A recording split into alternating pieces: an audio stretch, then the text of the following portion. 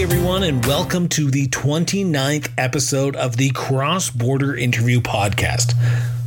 I'm your host, Christopher Brown, award-winning journalist. Not to toot my own horn, but I guess I just did. Since the launch of the podcast, I've been asked the exact same thing. Why are you doing this? And I give everyone the exact same answer. Might be a different word or two, but it's the exact same answer. This podcast is about talking to people in an intimate setting and just having a discussion. Today, we often find ourselves becoming keyboard warriors and have forgotten the lost art of having a conversation. So with that in mind, in mid-2019, I started this podcast to achieve one goal: get people talking again. With no notes, no questions, I sit down with the subject to learn about them, from them. And today's guest is no exception to that. Today, I sit down with the former MLA for Calgary Glenmore, Linda Johnson.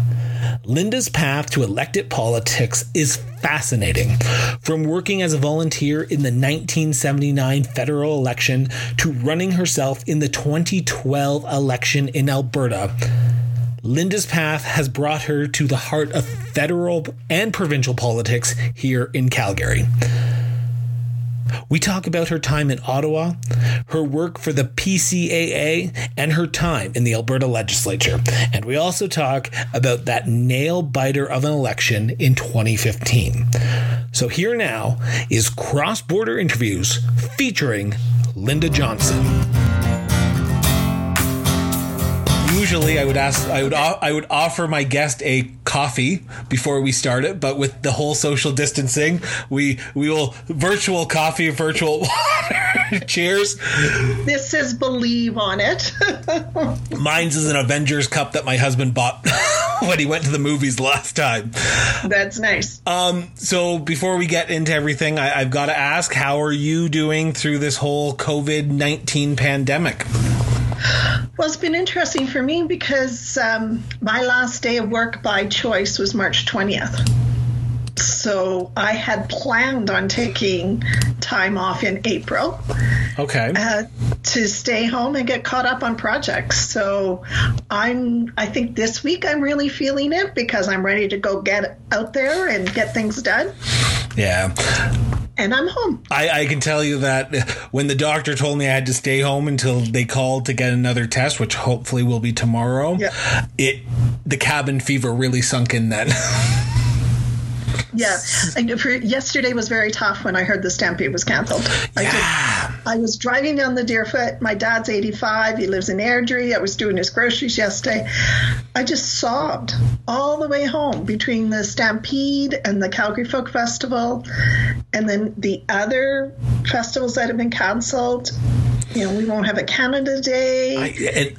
It's a whole new world that we live in, and I hope to see the end of the tunnel here soon, but I don't know when that will be, because everyone I talk to says either June, either like September, December, who knows. Yeah. But oh my God. Like you said, the Stampede. But the Stampede being canceled, that's another blow to the city. Like, it's. Well, and the thing about the Stampede was so much not-for-profit funding came out of it. So last night the media covered the Rotary and the home lottery. But you think of the Kinsmen. Yep.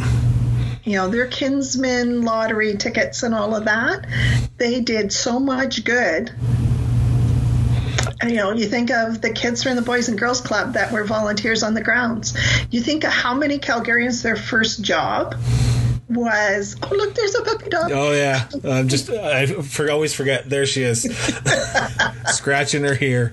But no, I agree that even though it's one festival, the tentacles that the festival had in the entire city has forever changed what this year is going to be like for many nonprofit organizations, and I completely understand. So, well, and community associations used it as a way of getting their folks together. Yeah. So you didn't have to go to the grounds to be part of the Stampede. I can hear the fireworks from my home in Southwest Calgary. Well, we just have to walk like down to the Whitehorn Community Center, and their back lot is literally overseeing the like the skyline of the Calgary downtown, and you can see it. So when we went last Canada Day, we saw the fireworks downtown. So now we won't. No, we won't. But hey, 2021. Let's That's right. let's focus on that. But we will get into this interview now. Linda, my first question, but now my second question to all my guests is, where does your sense of duty come from? Where did your sense of duty and service come from? Oh, I would say from my family on both sides. My mom's family were great community volunteers, my dad's family as well. And within both families, there was a lot of military service. So dad and 2 of 3 brothers served. I think 3 uncles on my dad's side and 3 uncles on my mom's side also wore uniforms, left, and came home. All came home except for 1. And I grew up in Halifax, Dartmouth. So my first school was on a military base. And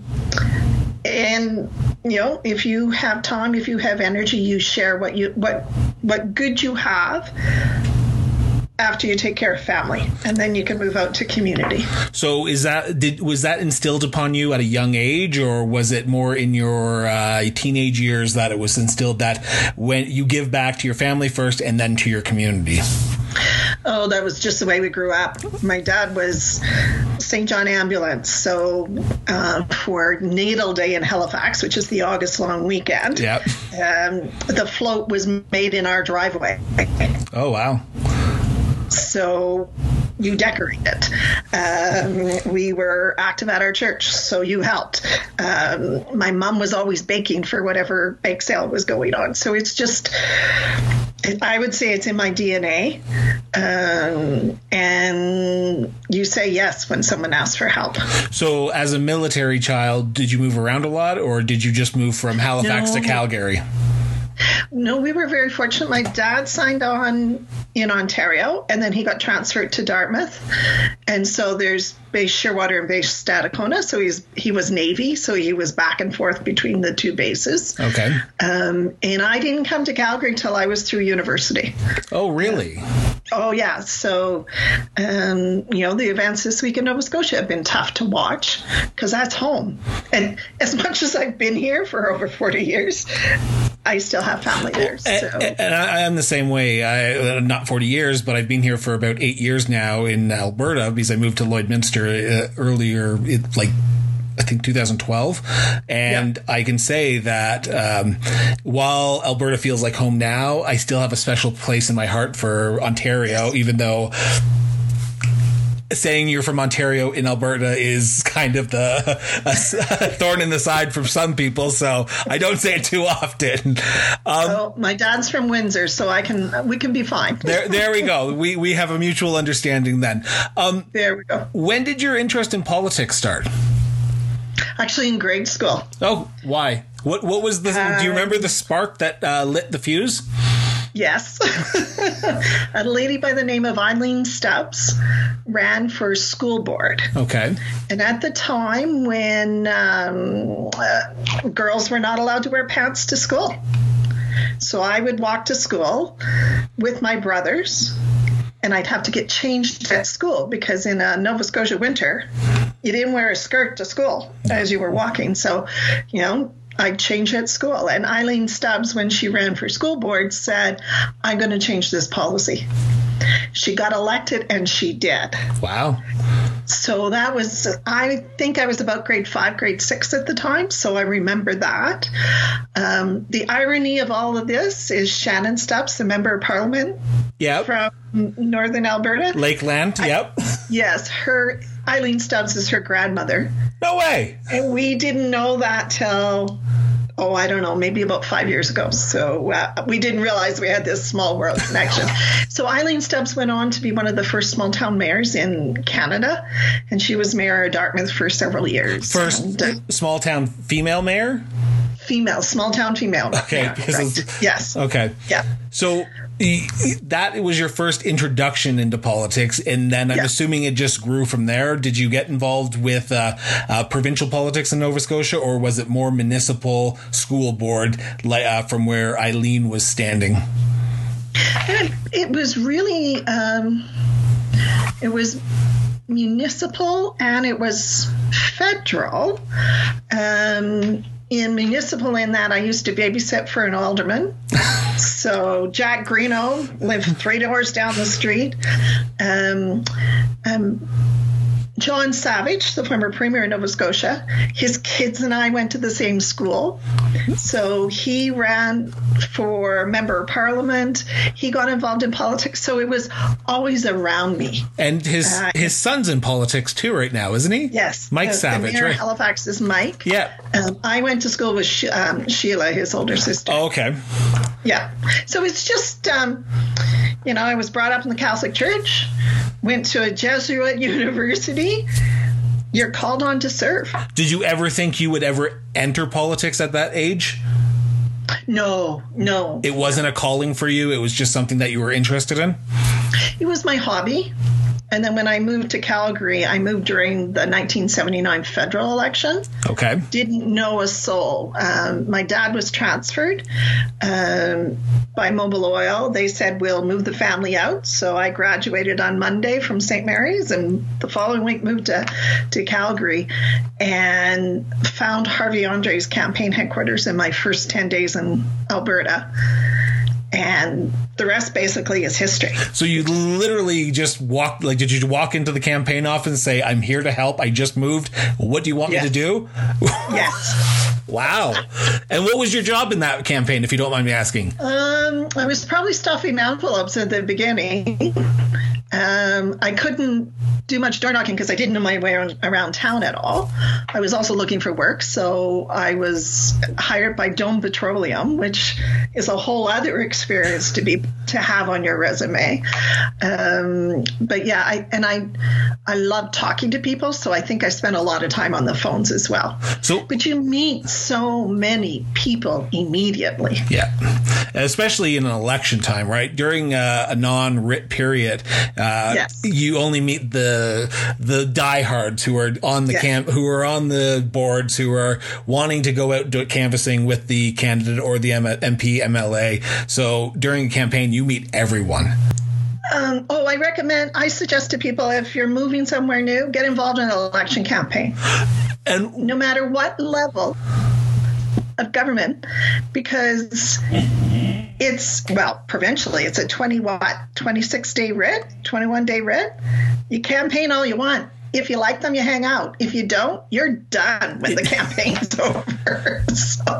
So what made you go to Harvey? Well, So did you go talk to all the candidates? No, I had ties to the Federal Conservative Party in Nova Scotia.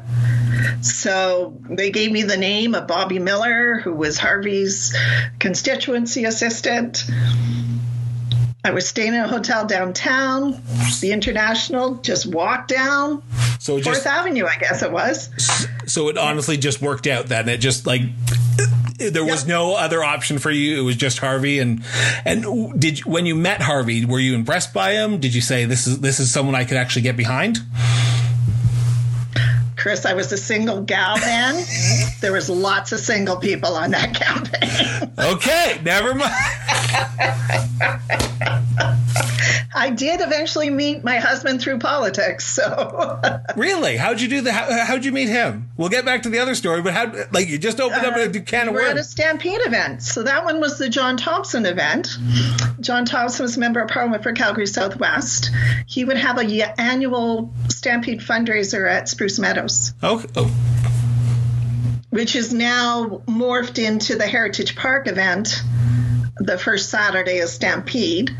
And I was there with a bunch of PC volunteers, and my husband was there on a corporate ticket. And actually, we didn't end up getting together that night. We exchanged phone numbers and there you go. Later on. There you go. Well, hey, that's why you were upset when the Stampede was canceled, because it has fond memories for you. Going back into politics, so after that 1979 election, Joe Clark wins that election. Yes. Harvey gets reelected into government. Yes. 6 months later, you're back into election. Do you help back out on that campaign again, or do you find another campaign?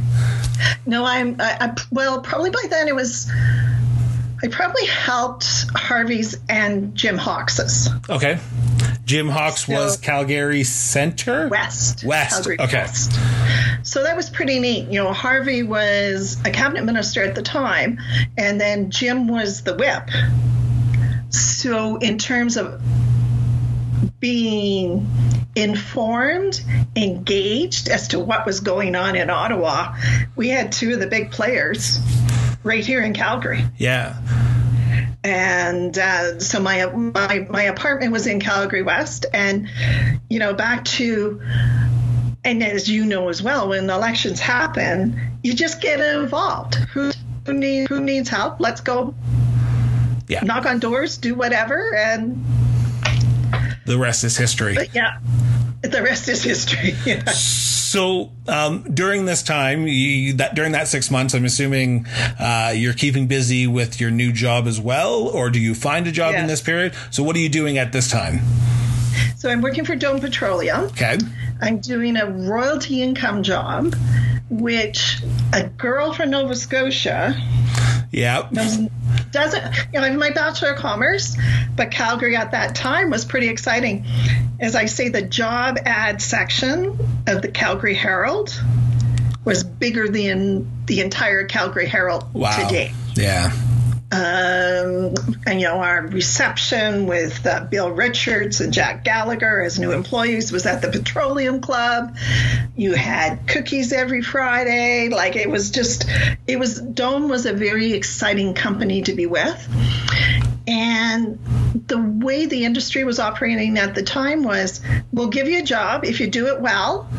We'll give you more rope. If you don't hang yourself, we'll give you even bigger jobs. So my Siebens Oil and Gas job was, Siebens was still running in the Siebens accounting system. And then eventually we brought it into the Dome accounting system. Okay. So then when Dome bought Kaiser, I was part of the team to bring Kaiser into the Dome accounting system. Wow. And then... so how long were you with Dome? 79 to 84. Because that's when you moved to Ottawa, right? Ottawa. Yes. Yeah. So was that a hard decision for you? Because you're finally set up in Calgary. You finally have roots in Calgary. And now you're thinking, okay, I'm going to pick up and move to Ottawa. Well, I got married in 82. Okay. And my husband was transferred to Ottawa in 84. Oh, so it kind of worked out. It worked out very well because that was also the year of the Brian Mulroney election.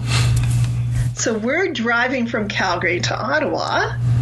You know when you're passing constituency boundaries because the signs changed, the campaign signs. So, you know, we're at some intersection in Manitoba, and you know that's the corner of 4 constituencies because there's 4 different sets of signs. So how nerdy can you be? Oh, I would be right there with you. I'd be probably stopping at all the campaign offices looking for political buttons. Yeah, I was a newlywed. We do need to get to Ottawa. Oh, there you go. So what was really neat is because it was the Mulroney government, Alberta MPs were looking for staff from Alberta. Yeah. So I ended up working for Harvey Andre and briefing him for question period. Oh, wow. So what was that experience working in Ottawa like? Because I've worked in the legislative, the Queen's Park in Ontario, and I can tell you that it is completely different from any other legislative that I've seen, and the House of Commons. So for you, what was it like being in the hub and in a new government that is won a massive majority? It was pretty exciting. And, you know, I remember being interviewed and saying, I don't know if I could do this. And, I mean, the reality is I could do it. But your first thought is, I'm going to advise a cabinet minister, especially one as brilliant as Harvey Andre, how to answer questions. But you realize over time your job is to gather information. And the other thing I brought to the table for Harvey's staff in Ottawa, and Harvey's was brilliant in the big picture items, is when there were proposals either going to cabinet or from his department, I brought the ground level view. So think about if at that time, and this is the example I use, just imagine if they were going to widen 16th Avenue and tear down Peter's Drive-In. Whoa. Yeah. The bureaucracy in Ottawa would say, well, it's just a hamburger joint. Where someone with the background I did of living in Calgary, I could say, no, don't even put that on the table. Harvey was also responsible for the Royal Canadian Mint. So we were on staff and saw the original proposals for the dollar coin, which was supposed to be a polar bear. What? I did not know this. Like there's a whole story. And somewhere in my house, which maybe I'll find during this time of isolation, I have a set of the original die. I say molds. But I forget what the right word is that I need.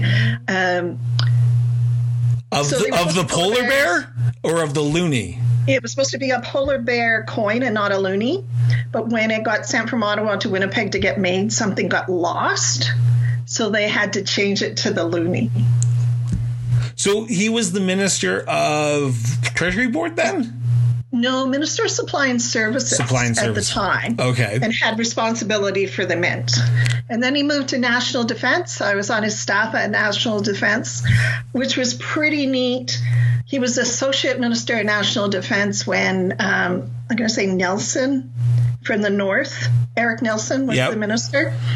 And I got to deal with what they called grievances. So if you were a military member who was unhappy with how you're being treated by the military, that file came across my desk. So that must have been serendipitous because your family, your father, your mother, you saw what the Navy, you saw what the military had gone through. So you knew what these people who were filing grievances were going through at the same time. Wow. Yeah.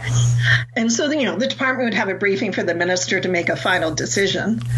But it was interesting to be the person that would do the briefing through to the minister. So, it was a very fortunate time to be in Ottawa. The neatest day was there had been some article in the newspaper about, I'm going to say, the dollar coin. And I had provided the information to Harvey to answer the question. And not that Harvey needed help in answering questions. He just needed the raw material, what's being said, so he could draft his answer. But Minister Mike Wilson got the question. And Harvey took my briefing note and gave it to Mike Wilson. You're this kid. Well, I was, 25, 26 years old, and there's your answer being shared with the Minister of Finance. So I'm going to go off on a tangent here, but it's still along the same lines. During the 80s, there weren't that many female elected members of parliament. They more female staffers, but not a lot.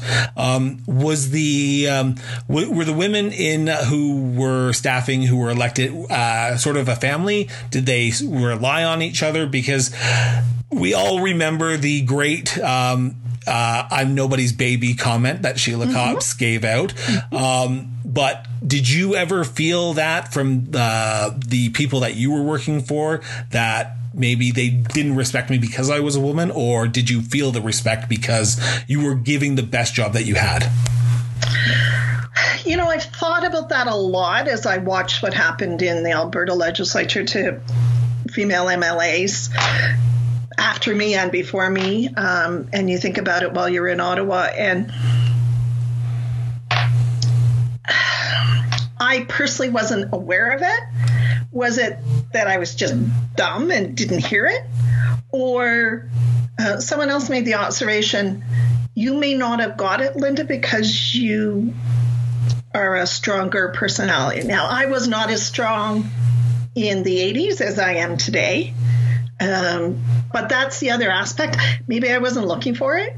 Maybe if it happened, I didn't pay attention. I have 3 younger brothers. So, and physically, they're all taller than I am. Takes a bit to intimidate me. No, understandable. Yeah, I mean, I do have Flora McDonald as one of my idols.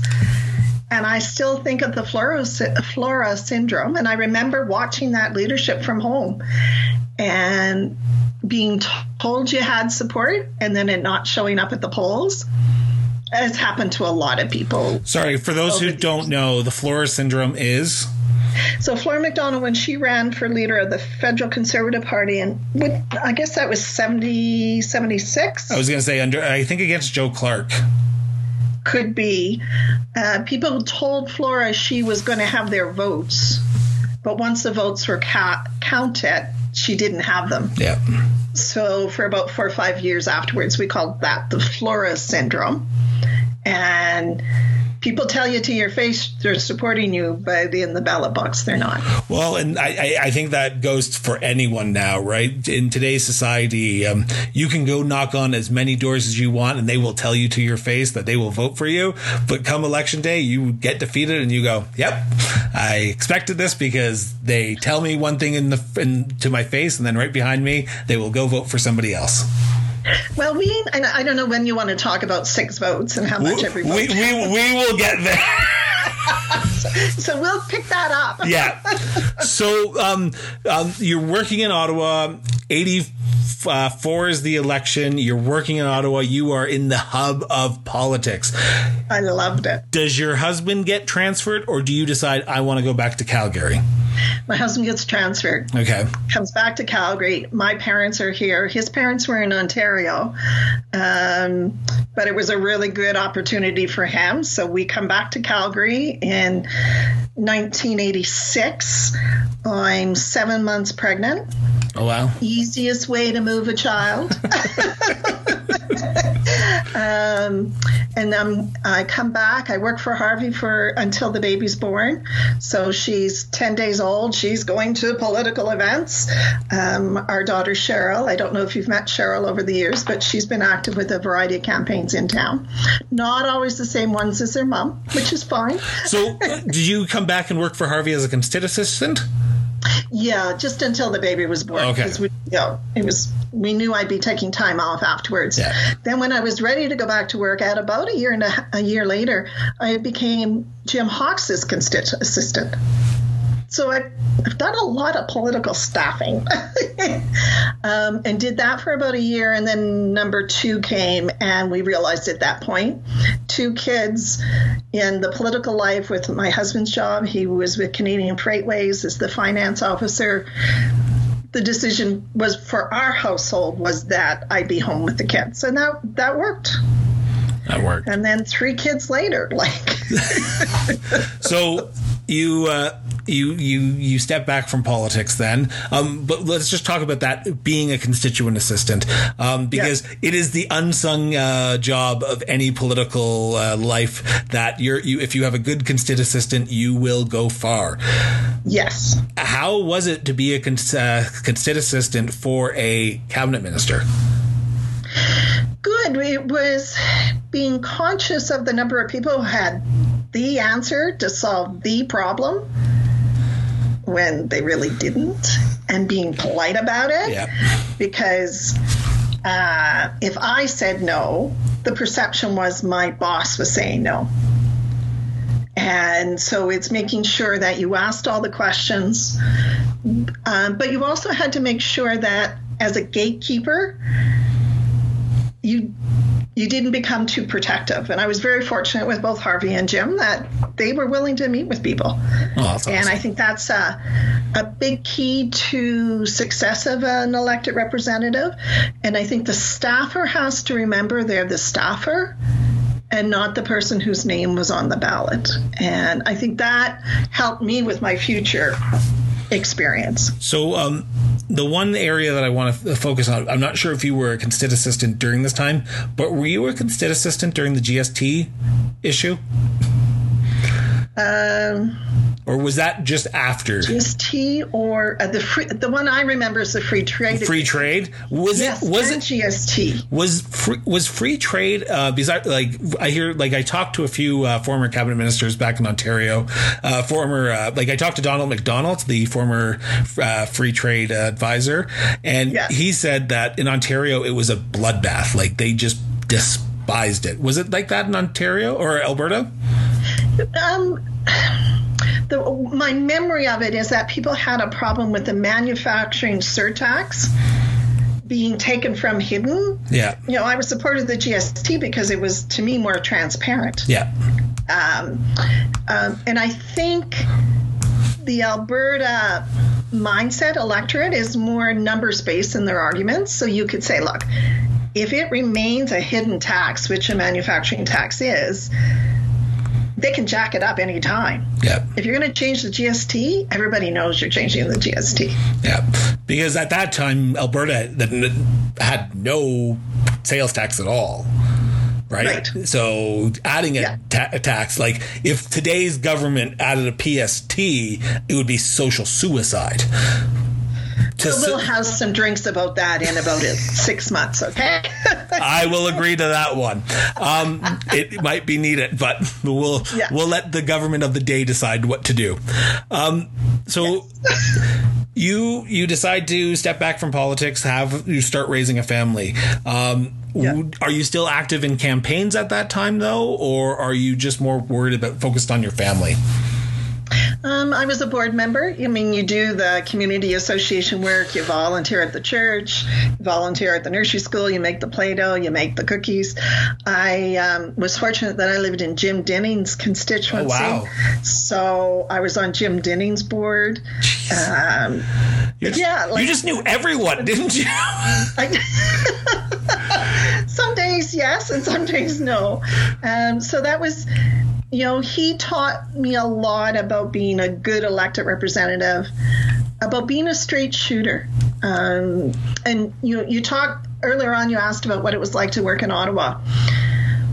I can remember going to a dinner party one night in Ottawa, and they said just wear, comfortable casual clothes. So we wore our good jeans, and everybody else was in dress pants. And then the other thing I think about in Ottawa compared to Calgary was in Ottawa, and this was just my experience at the time and my perception, if you screwed up, everybody talked about it. If you screw up in Calgary, they tell you to your face. Yeah. I'd rather work in Calgary. I will agree to that too. What's that? I will agree to that wholeheartedly because Calgarians know that, you know what, they will call a spade and don't care. Yeah, and you have to be a better representative staffer when that's the environment you're working with. So, I was... I volunteered on boards. I don't think I ever volunteered for a civic campaign. Oh, yeah, actually I did. I mean, politics is in my blood. Yeah. I mean, we tease people at some tables at dinner, you talk sports. In our house, you talk politics. So that's the way it is. So your kids are growing up. Are you thinking about getting back into the work field at that time, or are you comfortable staying at home raising your children? No, by the time number 3 was ready to start school, I was ready to go back to work.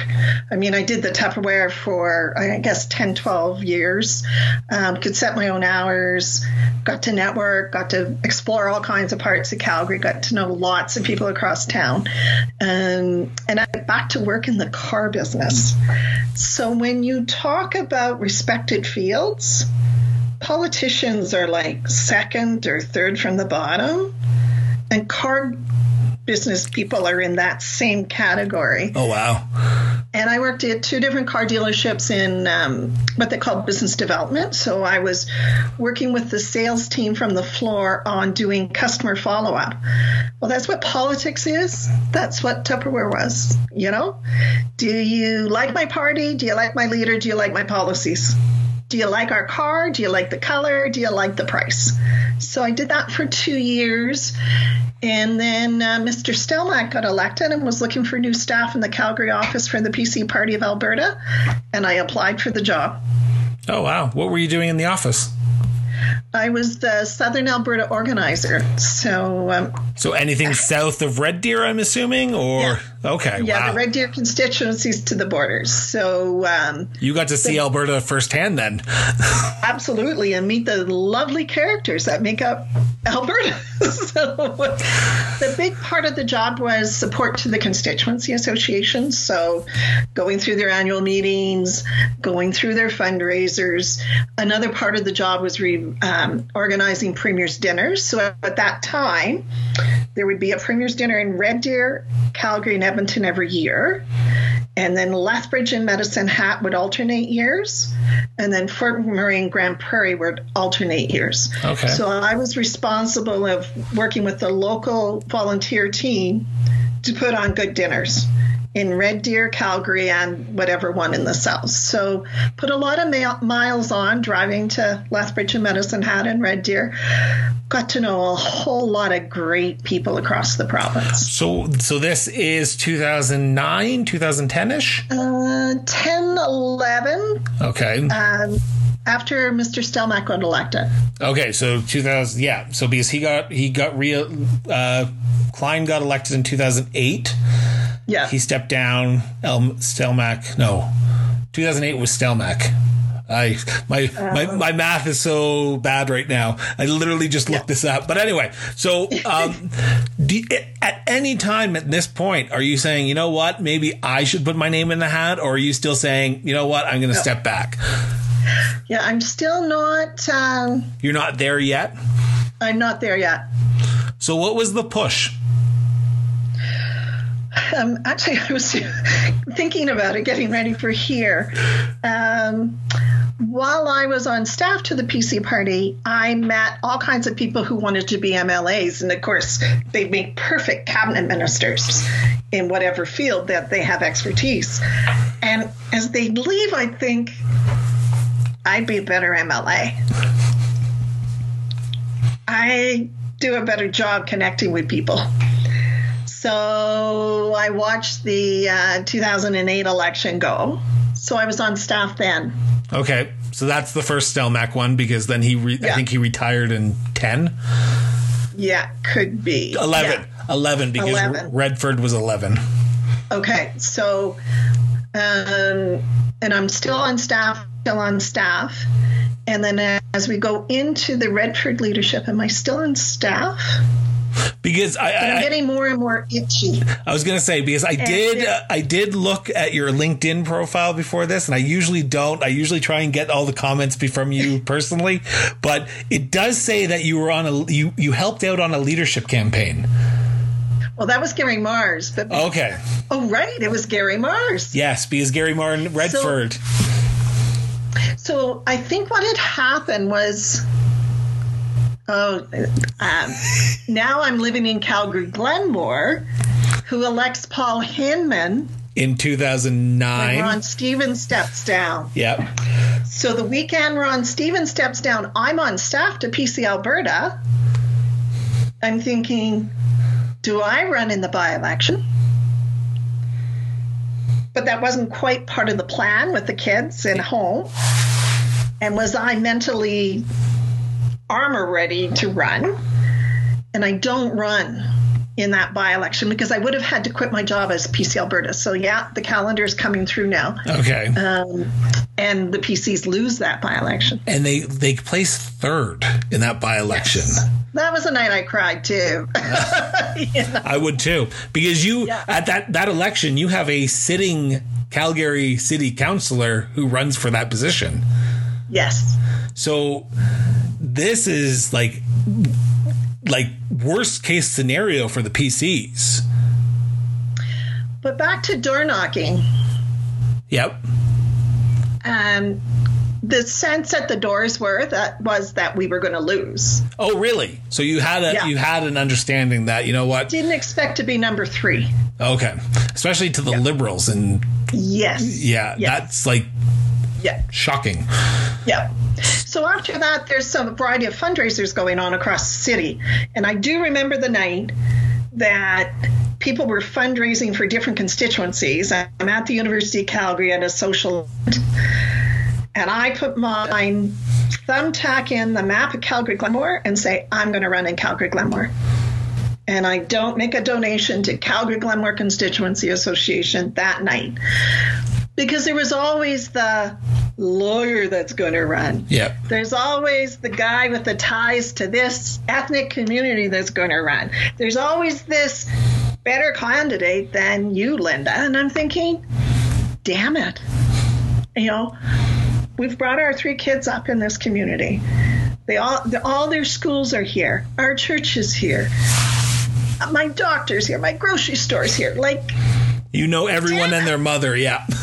Yeah. And, you know, so at that point I thought, if someone's good, I'm going to go for it. And I did have conversations with someone that was thinking about running, and he said, I'll let you know. And he never let me know. And then we get into the Gary Marr campaign. And I see all these people coming and going who think they'll be good MLAs. And I think, I'd be a damn good MLA. So after that, I said, I'm going to do it. And so I did. So was it a nominated race? Yes. So a contested nomination, sorry. So how many were in the nomination? Do you remember? 2 of us. So just you? Was it the other gentleman that said he was thinking about it? No, wait till I tell you who it was. Who was it? Byron Nelson. No. Yes. Oh my God. Yeah, I've had a lot of interactions with a lot of people in the political world in Alberta. Byron Nelson? Wow. I haven't heard that name since the leadership campaign. Yep. Wow. So... Ask me how many I won by. I was going to say, do you know? Because usually it's a secret ballot, but do you know how many you won by? 12 votes. Oh, wow. And it was cold. Oh, I remember how cold it was that night. And the PC party had very strict rules about whether you could be in the hall or not. And I'm standing. The committee had measured out how many feet away from the door. I'm in my husband's, we call them the snowmobile boots. They were so big and thick. And, it was a cold, cold night. But, my get out the vote team came through, and I won the nomination. Now, at the time, we didn't know if Paul Himon did run. The other person that was thinking about running, and I'm going to say his name was Craig, and it began with a C, the Liberal candidate that lived in Lakeview, Craig... name's not coming to me. So the constituency, Lakeview used to be an Elbow, and then it came back to Glenmore. But there was a previous MLA of the Liberal Party living in Lakeview that was thinking about running as well in the 2012 election. Okay. So I would have been running against 2 former MLAs. Yeah. So you don't put your name forward unless you don't think you're going to win, right? Because you want to win. If you put your name forward and if you just putting your name forward to lose, then there's no point of running. So Correct. You put your name forward, and you probably went out there and knocked every door, shook every hand, kissed every baby during that campaign period. Yes, absolutely. That campaign, you have a new leader now. You have Alison Redford as the new leader. Going into that campaign, polls are not showing good things for the PCs. And they're not showing good things for Calgary-Glenmore either. Oh, I did not. Okay, so so it is a uphill battle for you because you're going against a sitting MLA, Paul Himon, the leader of his party, and you're going against a former leader of his party, because at that time Danielle was the leader. Oh, that's right. He had combined with the Wild Rose. That's right. So former leader of his party, a sitting MLA, a former sitting MLA. Yeah.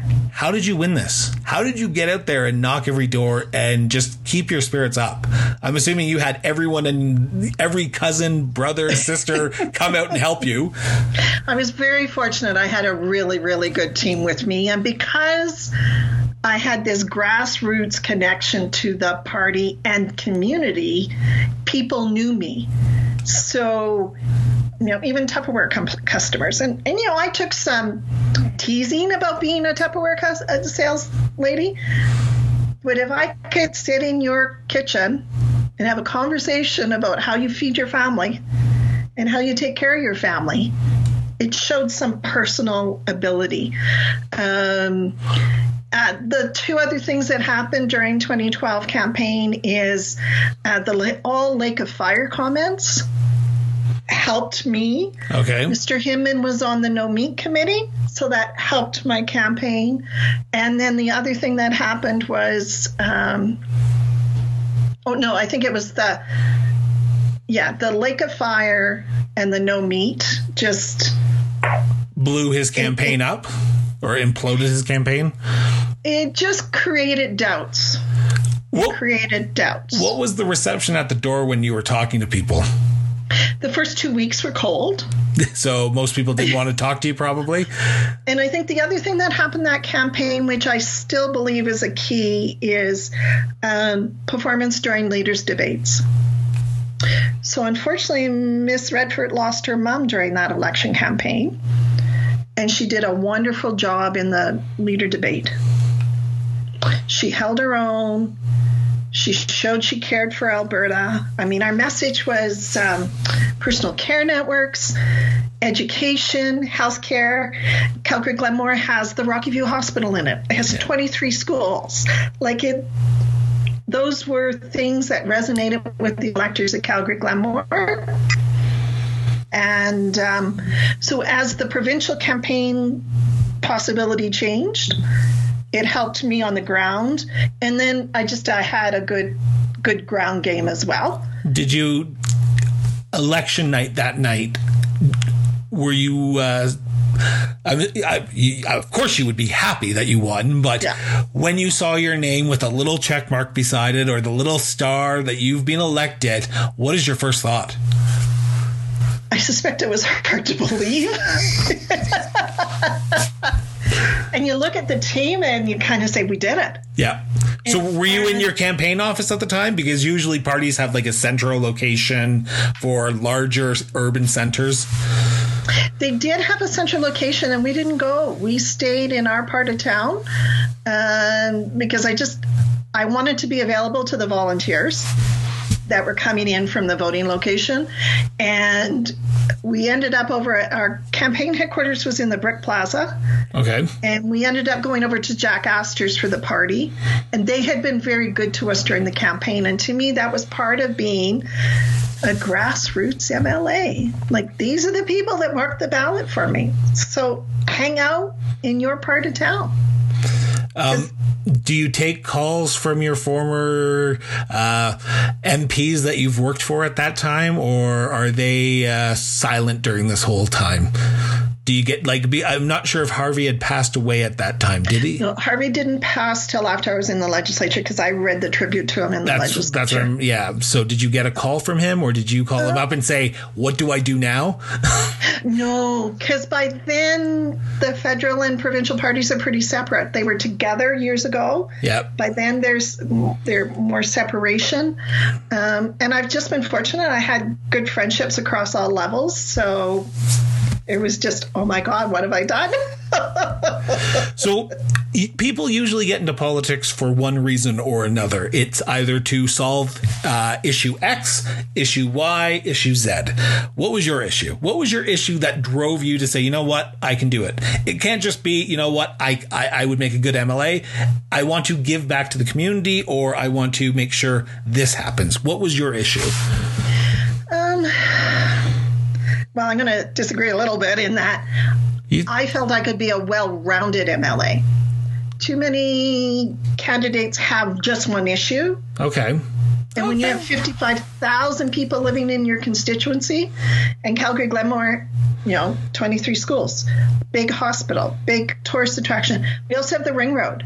Someone from the community had to be talking about that and paying attention to that issue to get something done, because that's what the community was asking for. So I got into it for the community. Once I was there, I spent a lot of time on the adult literacy file. Okay.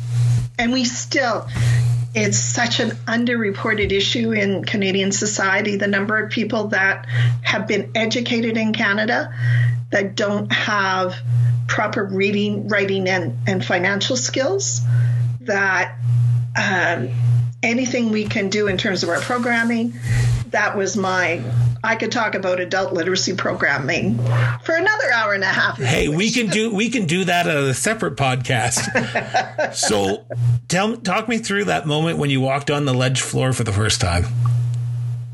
I was sad my mom wasn't there. Okay. My mom had passed in 2010, and my dad was there, family friends were there. I carried her Bible, and my mom was a crafter, so she did that plastic canvas stuff that I'm sure it's your grandmother that does. But I had her Bible that she had made the cover on, and that's what I got sworn in on, was using my mom's Bible. Wow. Yeah. So you had a little piece of her with you. I did. Yeah. During your time as an MLA, were there issues that you heard from constituents that you went, I didn't expect to hear this? Were there some unknown issues that you thought, I know Calgary Glenmore, I know what the major issues are, I know what the personal issues are, and then that one constituent come in and say, I need you to advocate for this, and you go, oh, I didn't think about this. So you were always learning. So what were those issues that you were always learning from your constituents? Oh, so many. The big one that comes to mind that was early, and you always feel that, I don't know if I ever solved that one, was children aging out of the care system. So, and I suspect it still hasn't been solved properly. A big issue at the time was not enough family doctors. Another issue, as you think of today's environment, was the care of seniors, and that families couldn't get their family members in a close by seniors facility. So I remember a lady going into the Christmas week saying, my dad's in a facility in Northeast Calgary, my mom's in a facility in the Southeast.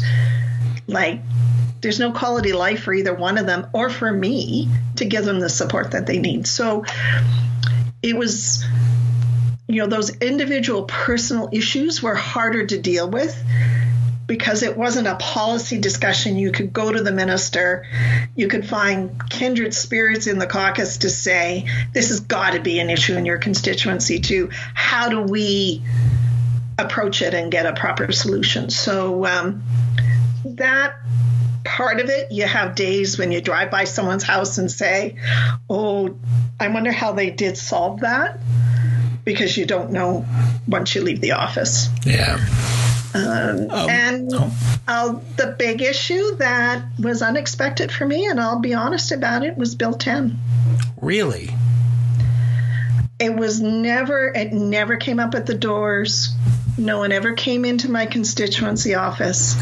No one ever brought it up at a town hall meeting. And I like to think of myself as an approachable person and an approachable MLA. We would door knock. We would have the town hall meetings. I had regular constituency meetings. And people did not bring it up to me until the legislation came forward. And you have days where you think, what was I missing? Who was I not relating to? Who was I not reaching out to in community? Who did I hurt unintentionally through all of this? But that was, so I had some initially setback that I was being accused of being a bad person when no one told me that they were having a problem. Yeah. And they hadn't asked for my help beforehand. And we've only talked over Facebook, and I can tell you right now, you are not a bad person. You are an amazing person. So even in our 50-minute conversation so far, you are personable, and I think that people can just open up to you. So I don't see that as an issue, but I know Bill 10 was an issue that was so controversial across this province once it was introduced, and it wasn't beforehand. So it just sort of like a light switch came on, and everyone had an opinion at that time. During your term, you go through 3 premiers. You go through Redford, Hancock, Prentice. What was it like to serve under 3 leaders and being in such a turbulent era during the PC government? 44 years, and you are now in a unknown vacuum here. Well, I was fortunate that I was chair of Calgary Caucus through all 3 of them, too. Yep. So I got to sit in meetings that a bunch of other people didn't get to sit in. And I had days where I was frustrated in that politics 101. Listen to your electors. Listen to the people who voted you in. Listen to what their issues are. These conversations we're having do not relate to mom and dad pizza operator, special needs kids in the school. So where I got frustrated is it was taking so much energy and passion away from bread and butter issues as to how to make this province a better place to live.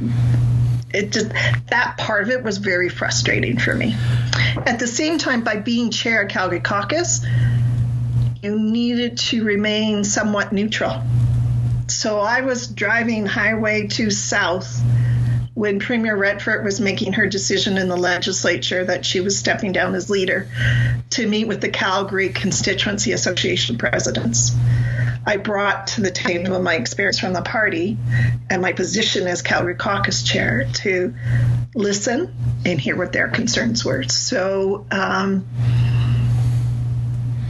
it was a lesson in reminding you to pay attention to what is important, which I think positioned me for the 2015 election. Well, and that's what we're going to get to now.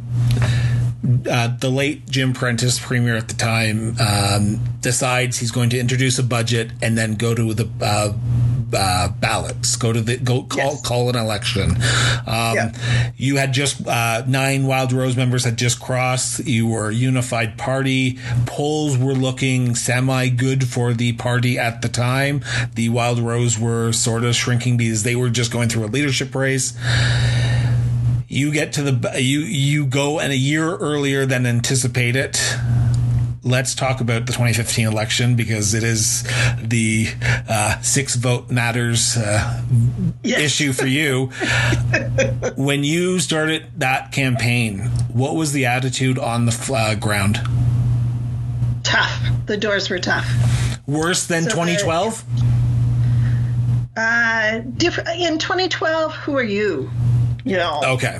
So at least they knew who you were this time. They knew who I was this time. In 2015, they didn't understand the early election call, and I personally disagreed with it as well. We had won the 4 by-elections the fall before. The public, so the non-political people, perceived that as a mandate. They didn't understand why we needed a mandate. So that was a check against. The Conservatives were very upset that it wasn't a tough enough budget.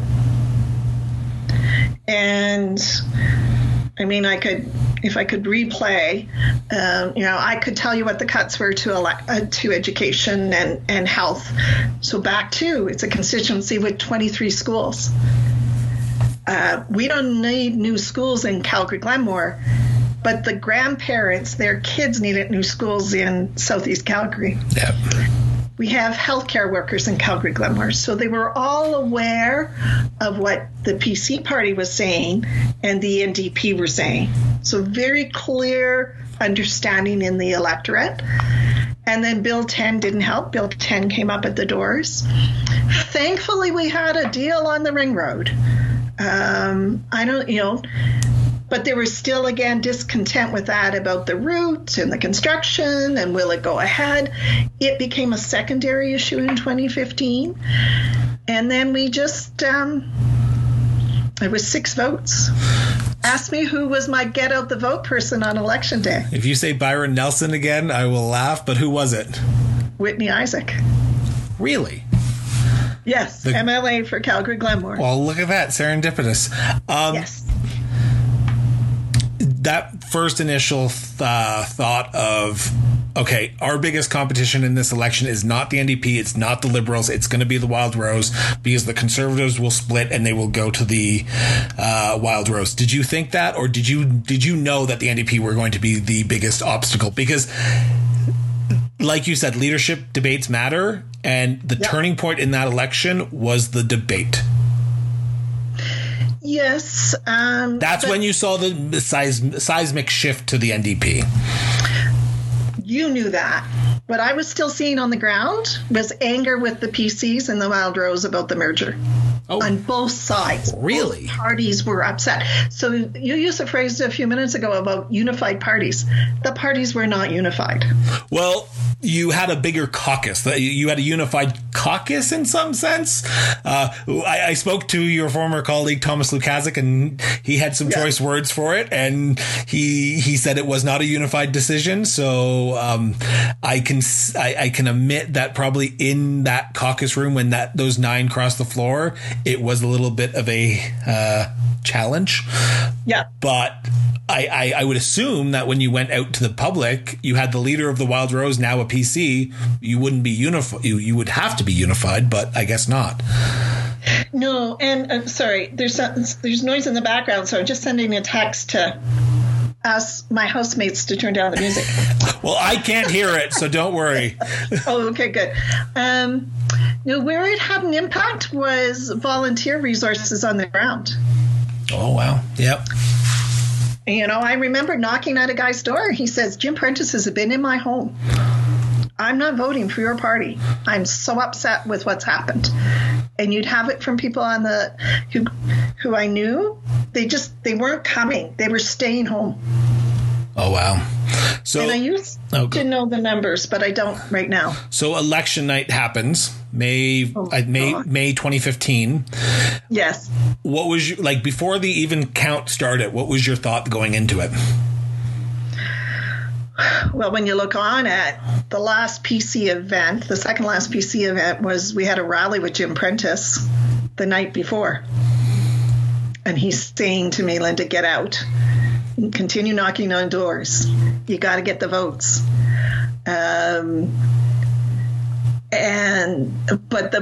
I can remember one day they took me off the doors because I was so frustrated.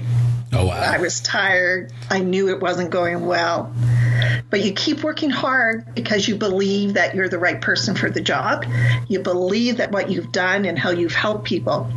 But we had an example of someone walking up to my campaign team and saying, Linda, you did such a good job solving this problem for me. And my door knocking person said, so Linda can count on your vote? No, I'm voting for the NDP. Wow. So the numbers came in for other constituencies that election night a whole lot faster. I'm home. The campaign manager is very clear. Don't come to headquarters until we know the results. But you can just see people falling across the province. And this one's being defeated and that one's being defeated. And I'm thinking, I got to be with my volunteers. I got to go to headquarters. Because no matter what happens in Calgary Glenmore, we know these other people that are losing. And we're in shock. We're hurting. So I go over to headquarters and so you wait and wait and wait. And Calgary Glenmore comes in tied. Literally tied, if I'm not mistaken. Like it was like 7,021 to 7,021. Like it was. No, I think it was 7,015 or 16. That's right. Yeah. So So I have the Elections Canada book right here. Elections Alberta book, if you want. Okay. So what's your initial thought? You're like, okay, like, I don't know what the future holds now. Election, right. People aren't calling my riding. It's the only riding that's not being called. And now I'm stuck in limbo for the next few days. Oh, you're stuck in limbo a lot longer. Oh, really? So the election day was Tuesday. Wednesday, Thursday, Friday, the Elections Alberta staff in Calgary Glenmore recount the ballots. So there were 21,000 ballots cast, and the Calgary Glenmore returning officer recounts them all one by one. Oh, geez. Yeah. I have to put together a crew to scrutinize. I had a returning what do they call it? Official agent. Yep. She's available. She's a lawyer by training. She's available. People are calling me with advice. Other people, Thomas Lucase, he won once by 3 after a recount. Other people are calling me saying, get this lawyer involved, get that lawyer involved. I go to a lawyer that I've known for 30 years in Calgary who has experience with federal recounts, get his advice. You can't take pictures of ballots. You can't touch ballots. I can't be in the room. So we're briefing 2 people away, my scrutineers, to make notes on this batch, ballot marked this way, this batch, ballot marked that way. Returning officer considered it a yay or a nay for the PC or the NDP candidate. So we have these crazy handwritten notes about which ballots are in question. So by Friday, we're 5 votes behind, 5 votes behind, 5 or 6. Must be 6 because then I would have a majority. So then I have to go and make the decision whether I ask for a judicial recount. So that gets into the legislation. How do you pay for it? Because is the party helping you at this time? Well, the party's in turmoil. Yep. Because they've just lost. And the leader has just officially said he's not sitting. Yes. And we have a change in staff. So I have conversations with different people. I get different advice. I get different messages of support. But in the end, myself and the campaign team and this lawyer I involved, we pursue the judicial recount. And what happened, someone reached out to me and said, Linda, here's a donation to help pay for the recount.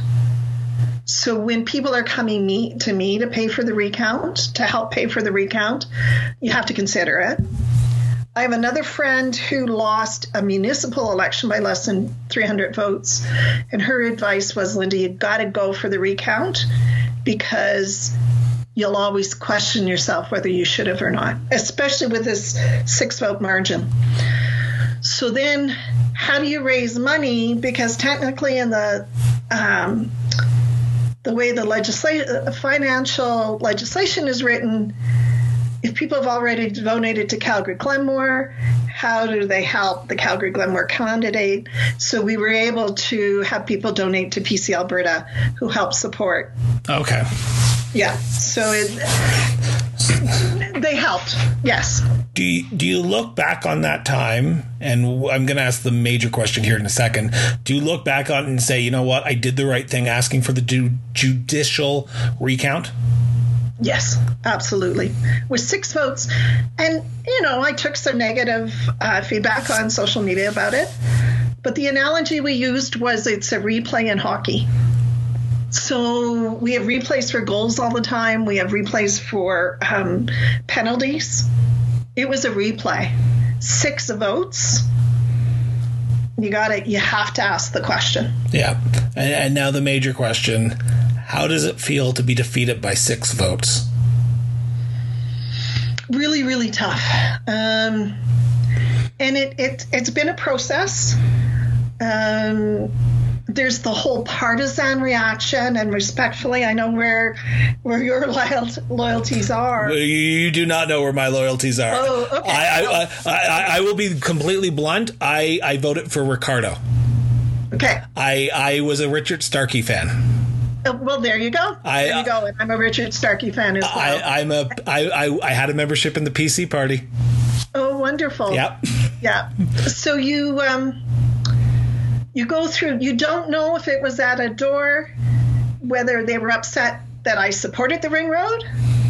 Were they upset that I didn't take a strong enough stand on Bill 10? Or did they ask something of the MLA's office that I couldn't do, and they still held it against me? Yeah. So you had to go through that. My moment of clarity came, and this is before I was ready to move on else. It's a very lonely way to lose an election, because when everyone else was packing up their offices, I wasn't. So when I went up to pack up my office, I was by myself. I didn't run into anybody. And people were moving into their new offices. Yeah. But I got my inspiration from Olympians. So when you think of a speed skater, a skier, they lose by seconds. So when you think about all that training, all that effort, and you come second by a hair, 0.25 of a second, I thought, if they can do it and get up in the morning, I can find a way to get up in the morning. Now, I regretfully admit that I ran federally in 2015 for the, now I don't like to say their name, Red Party. Okay. I am no longer affiliated with that party if my life depended on it. But after my election, I was defeated, of course. A Red Party in Alberta, not going to happen, especially in the North Alberta. People came up to me and said, "Oh, I voted for you. Oh, I voted for you. Oh, I voted for you." Did you get that? No, I didn't get. I voted for you. I didn't vote NDP. Oh yeah, I didn't vote NDP. Yeah. What really hurt was actually a personal friend who I had helped personally and even politically over the years. Didn't vote for me because she didn't like Mr. Prentice. And I looked at her and I said, when you have an issue, it's not Jim Prentice that solves it.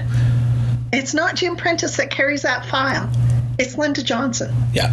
So that, on that level, it really hurt. People, oh, my vote doesn't count. Well, I'm sorry, it does. And if we were sitting in a coffee shop, I would say, look, take those 3 other tables, you'd have a different result in Calgary-Glenmore. Yep. And then I think it took about a year and a half, when I realized losing by 6 votes was actually a win when you looked at how some of my other colleagues lost by their margins. So you think of cabinet ministers. So when I ran civically, people say, well, you're just a PCMLA. I said, but I only lost by 6 votes. People liked how I did my job. Yeah. So, but that was a long time getting to that point. You brought it up. We'll mention it. You decided to run in the 2017 municipal election. Yeah. After being defeated by 6 votes, are you thinking, okay, I have to be able to win this? Or are you working it like you've worked every other election that you've worked in your life, knocking on every door, talking to every person that will let you talk to them? Or was it a different attitude that you had to put on because it's not party politics anymore? It's just Linda Johnson. It's not Linda Johnson, the PC candidate. It's Linda Johnson, the Calgary candidate. And it took a while for me to find my voice. Okay. And I'm glad I ran for Civic because it helped me find my voice and being clear as to why I'm doing what I'm doing and why I have the opinion that I have. I didn't realize how reliant I personally was on the party platform. But in hindsight, if you're a staffer and then you run, the party talking points for years. So I think that hindered me probably my first 4 weeks at the doors. The other thing was I waited too long to get started. My husband and I had decided for our 35th wedding anniversary, we were going to Europe, doing one of those European cruises. Thank heavens we did it, and came back. And I didn't get out the doors until the 1st of June. And the eventual winner had been at the doors probably for 6-7 months beforehand. So it all played. And is there politics in the future for Linda Johnson? Because in your at Calgary Herald article there's a quote that says, "I will always have a heart for politics," or something along that lines. So is politics in the future for Linda? Probably not as the candidate. I'm over 60 now. I don't know if my knees would take that amount of door knocking. I always say yes when people call and ask for a coffee to talk about politics. But I am at the point now, I will, to your point, be working for candidates and not for parties. So I'm still good friends with Jackie Fenske. Jackie needs help. I will help Jackie. I am trying to get her on the show. We were trying to lock down a date and time because she has an interesting story as well, probably. She does indeed. We have good friends that are active with the Liberal Party federally. I would not be active in their campaign, but if my friend was running, I would find ways to support my friend. Yeah, and I like Ricardo, and I told Ricardo after I came back from the ballot box in the last election, I spoiled my ballot. I know I went out and voted, but I spoiled my ballot. Yeah. I couldn't vote for any of them. I could not. It was hard because none of them earned my vote. Not one person showed up at my door. And I think that's what's wrong with campaigns today. They are relying too heavily on social media. But to that point, how do you get to every door? So, like, not even a campaign. Okay, go ahead. Provincially, there's 55,000 electors. So I don't know, is it 30,000 doors? The odds of me being at your door at the time that you're willing to chat with me. And when it comes to the wards, Ward 11 is Calgary Glenmore, Calgary Elbow, and Calgary Acadia. Like, I don't know how you get to every door. Oh, and I completely understand. My point is, I didn't even see a volunteer, like, campaign worker. I didn't get a phone call. I got, like, nothing in the mail. Like, there was no outreach at all. Yeah, and then the other thing you run into, which happened in Ward 11, because we had 4 credible candidates, really, when it came down to it. Yep. There was only so much money. So we had planned on a leaflet drop to every door, but we didn't spend money till it came in the door. Yeah. No. And so you reach your point, you do your analysis and say, I'm going to spend my time here, here, here, and here. And that's, to me, what's the two things unfortunate about politics that we've touched on is the conversation between people of different frames of reference. We did have some of that in 2012. I mean, Darren Billis would come to dinner with the PC MLAs. We had conversations, and you didn't get looked down upon for having that. My sense today is you can't have that. No. And I think the other challenge we have today is people are campaigning sooner and sooner for nomination. And I kept working. I thought there was as much credibility in working and being aware of what's going on through a business lens as there was to be out campaigning. And I think there's I don't know how you answered that one, because you can't, I know the power of getting to every door. Yeah. And with everything going on in the world, we're literally coming into an election year next year. And like, it's a year and a bit away from us. With COVID-19, candidates can't do that anymore. They cannot start early. They are stuck at home and they're trying to find ways. And you see people already announcing that they're going to be running for the municipal election. So I give them credit because they're trying to get out there early, trying to get their name recognized. But it is a new world, and politics has drastically changed since in 5 years, I would say. Yes. Yeah, it really has. But some of that, we also see that in other aspects of life and other aspects of the community, you know, how schools are operated, how people interact with school administration, how they interact in the sporting world. So it's, you know, hopefully this time of reflection, society will get softer, kinder with each other. So my last question to you is this. If your son, your daughter, a family friend came to you and said, I'm thinking about running for politics, what would your advice be to them in today's society? Go for it. Really? Yeah. Even though you know how politicians are treated, how much demand it is on family time, you'd say just go for it? I would. I would say to them, make sure you know why you're doing it. Make sure you're doing it because your heart and your gut says do it. Don't do it because all kinds of people are saying to do it. Make sure in your heart of hearts you're doing it right. And just think of the number of people you're going to meet. Chris, you and I and Ricardo, would we ever have the depth of conversations we had if we didn't meet each other through politics? No, exactly. And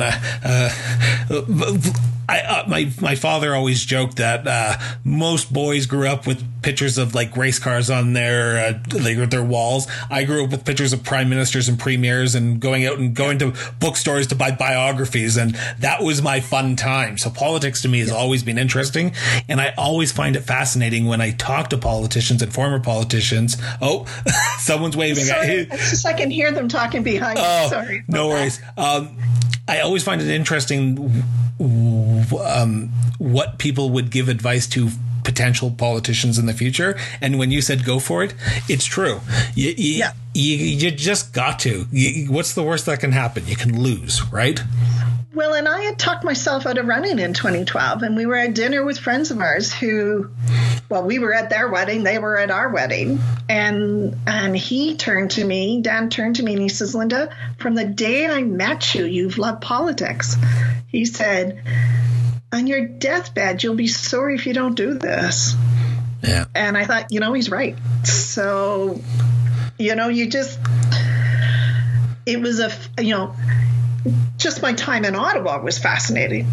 My time on party staff with the Stelmach years was fascinating, and all the rise of the Wild Rose. To be elected in 2012 and defeated in 2015 is fascinating times in Canadian and Alberta's history. So, and you don't appreciate it until you left how much you learn about different things. So I sat on one committee and learned about fungus in wheat. Like, who would have thought?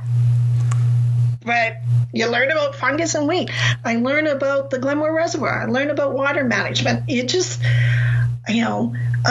mussels. What are the something mussels that are coming to across Canada? Oh, zebra mussels. Zebra mussels. Like, I used to be able to talk about those. Yeah. And then back to the people you meet, whether it's your fellow elected across all party fields or the people you meet in the neighborhood.